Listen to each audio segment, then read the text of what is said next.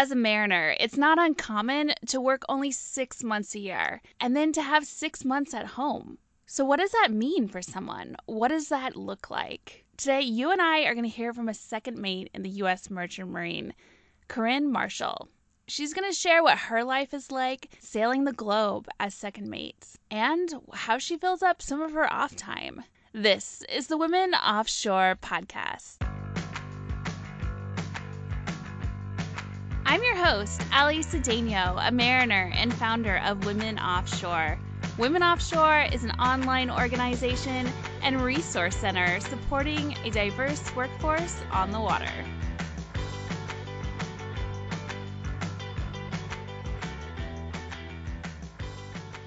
Today on the Women Offshore Podcast, I'd like to introduce to you second mate Corinne Marshall. She's a graduate of Texas A&M in Galveston and a member of the International Organization of Masters Mates and Pilots, also known as MMMP. Since graduating in 2014 from Texas A&M Galveston, Corinne has sailed all over the world on various vessels. Currently, she sails as second mate on a car carrier that transits the globe. She has career aspirations to be a chief mate pretty soon and looks forward to sailing as captain one day. Corinne not only will share today with us her career as second mate, but also how she fills up her off time. As a mariner in the Merchant Marine, she only works about 6 months a year. She has a lot of time to fill up. I can't wait to hear how she does it. So, welcome to the podcast, Corinne. Well, thank you, Ali. It's so great to be here. I'm actually really excited to be on the podcast. Awesome. It's great to have you here. Tell us about your career and how you got started in the maritime industry. Okay, so I'm a Texas A&M Maritime graduate. I graduated in 2014. I've sailed on car carriers and container ships. I'm in the International Organization of Masters Mates and Pilots, currently sailing as second mate. I had no background of the maritime industry, the offshore industry, anything. I didn't even know what it was when I started. I just knew I didn't really want to sit in an office. No offense to anybody doing that. My dad knew someone whose son was trying it out. He pitched the idea. I started down there at Texas Maritime, and I pretty much fell in love with it from the very beginning, and here I am, and I don't plan on stopping anytime soon. Good. That's a good story. Can you share with us as second mate, what are your responsibilities? What does your job look like to someone who maybe is just starting out or doesn't even really know much about the maritime industry? Yeah, of course. Second mate, I'm usually on most ships, it's the noon to 1600, and then midnight to 0400 watch, and then overtime includes all navigation, so route planning, the voyage planning, all the bridge equipment is pretty much my responsibility to keep updated, running properly, any routes and whatever electronics are up there that require them. And that's pretty much the extent of it. Cargo, also, all the mates are in charge of a certain cargo watch, but that's the main thing with the second mates. Yeah, I think when I connected with you, it was a couple years ago, and you were at sea, and I sent you a message. I found out that story from you the other day, what you were thinking when I messaged you. Could you share that with everyone? So yeah, I was at sea, and honestly, before this whole Women Offshore page, I did have a very naive view of things going on in the industry just because things didn't personally happen to me that bad, but I've had my eyes open big time. But so before any of that, I had a message. I can't even remember if it was your regular account or the Women Offshore account. I'm not positive, but it was kind of short, and it was like, hey, I was like, hello. And you're like, asked if you could talk to me about what I was doing, and I honestly thought you were just a Kings Point cadet from somewhere, just reaching out, which was fine. I was going to answer any questions you wanted to know, and then you started telling me about your career, and I was like, oh, this is definitely more than, no offense to cadets, more than a cadet. This is somebody who's definitely in the career. And then I got super intrigued, check out the website, and I thought the website was such a different aspect of some of the other stuff I thought for women that were out there. I liked everything. I liked how the page was molded together. It was put together. Thank you. It's been fun getting to know you and sharing your career with some cadets out there. And I love watching your career grow. I think you were third mate back then when I did the interview, or maybe you had just started as second mate. It was my first second mate job. Okay, yeah, that's right. And look at you now. You're a seasoned second mate, and you have aspirations to be chief mate shortly. And I'm really excited to see where your career heads and to call you Captain Corinne at some point in the near future. Could you share where you've been? Because I know on the vessels you've worked on, they go all over the world. What are some of the countries you've been to? I have been all over the world. Australia, Philippines, Thailand, Japan, Singapore, Lithuania, Poland, Riga, several countries in the Middle East, Jebel Ali, Abu Dhabi, Pakistan, Kuwait, several countries in Northern Europe, Bremerhaven, Antwerp, Rotterdam, been to Durban, South Africa, and I think I might have hit all of them there. Some more Middle East ones just sprinkled in there. Wow, you've had quite the career, and you only work 6 months a year, right? Like, that's it. Yep. What do you do during your off time? You have 6 months to do whatever you want. So what does that look like? It's not always 6 months in bulk. I've been doing 4 months on, 4 months off, but at the end of the day, it's 6 months off a year. Down here in the South, I'm from Houston, Texas. I'm big into hang out with family, friends. I try to travel a lot on my off time, and I'm a hunter, so shout out to vegans out there, but I'm definitely an advocate hunter.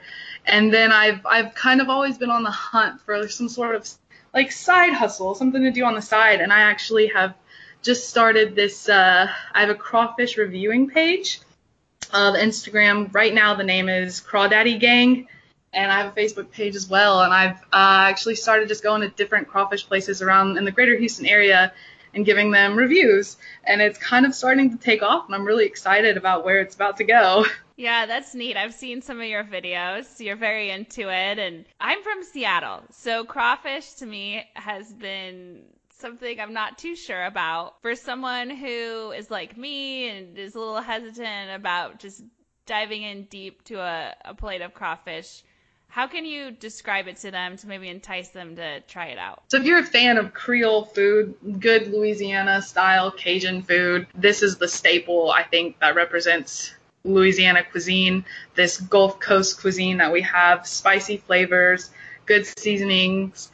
For me, though, what entices me about crawfish is it's gotten so popular and all these restaurants want to do it now, but it all started with crawfish boils for me. My dad has done a crawfish boil every single year. His dad did crawfish boils. He's from Louisiana. And to me, the idea of a boil is all your friends, all your family, everybody's coming together, and it's that time with each other, that's time you're spending with each other. That's, to me, what makes crawfish season so great. Like, yeah, you can get your craving going to a restaurant, sitting down at a restaurant, and that's all great. But to me, if you've never been able to experience going to a crawfish boil, reach out, find some friends that do crawfish boils, and go. It's such a good time for everybody involved. I love that. I love this idea of just getting together as a family or a group of friends and enjoying a meal that you love and spending that quality time. So I could get behind that. That sounds good and a lot of fun. So as your love of crawfish goes online and people want to hear more about what crawfish is and see your reviews, where is this movement that you're building going? I've seen pages where people are reviewing different types of foods. To me, every time crawfish season comes around, these prices keep going up, and it's just insane because, for example, I went to a place today, like $8.99 a pound, and market prices for live crawfish in prime time in April usually sit below $3. And so, just think about the profit off of that. And doing crawfish boils, I know how much it costs to do one, and I just know how much these places are profiting off of it because people are willing to spend it. So for me, I always, every time season comes around and I can't find a crawfish boil this weekend and I want to go somewhere, I always want to know the prices and how they are. And if there was a page that just could tell me all this, and somebody who knows what they're talking about with crawfish is telling me about it, and if they're good and if they're worth paying that much overprice for it, then I would be all about it. So I was like, hey, I'll do it then. This can be me. Good. Well, I'm excited to see what you build and continue to follow it. Let's wrap this up and talk about your career a little bit more. Looking back at the last 5 years on the water. What advice do you have for someone who is just starting out in the industry? The mentoring thing. I think having somebody that you can confide in the industry that has been there, gone through it, done it, faced some challenges, and you can talk to them, I think is huge. I've mentioned before with other ladies that I'm guilty of saying it, like, oh, you just go out there and work hard. I don't think that's true. That was ingrained in my head all through the academy, and it's definitely true to an extent, in my opinion. Of course, you should work hard. That's what we're out here to do, but that doesn't mean it's going to be all, fine and dandy once you're out there just because you're working hard. I've definitely seen that is not the case. You work hard as you want, and it doesn't necessarily work out very well. So I think just huge is mentoring, having that person to talk to and knowing that you have a voice. Even as a cadet, you have a voice. I feel like I've seen that the most cadets feel intimidated because they're just a cadet and they're not a full-time employee with this company, or they don't have that much time under their belt. So some of these cadets absorb the negative experiences and they don't speak up. You always have a voice. There's always somebody to call. Women Offshore page. I've had my own issues, and I reached out here to you, Allie, and you extremely helped me out, and you gave me people to call, things to do, and I think that's huge to know that this is here and this is there to help anybody joining the industry. Thank you, Corinne. I really appreciate that feedback and the shout out, of course, to our mentoring program, and it's grown a lot, and I appreciate that you're there as a mentor. I know you mentor a few women in the program, and they appreciate you. So thank you very much for being a part of this and for being a part of Women Offshore. Well, thank you, Allie, for everything you're doing. I mean, talk about making waves in this industry right now. So thank you for being you. Cheering up. Well, thanks, Corinne, for coming on the Women Offshore podcast. And thanks for having me. Thanks for tuning in to the Women Offshore podcast. This was episode 14. We have our conference coming up July 12th through the 13th. Some highlights are going to be Susan Dio, President and Chairman of BP Americas. She's going to be our opening keynote speaker.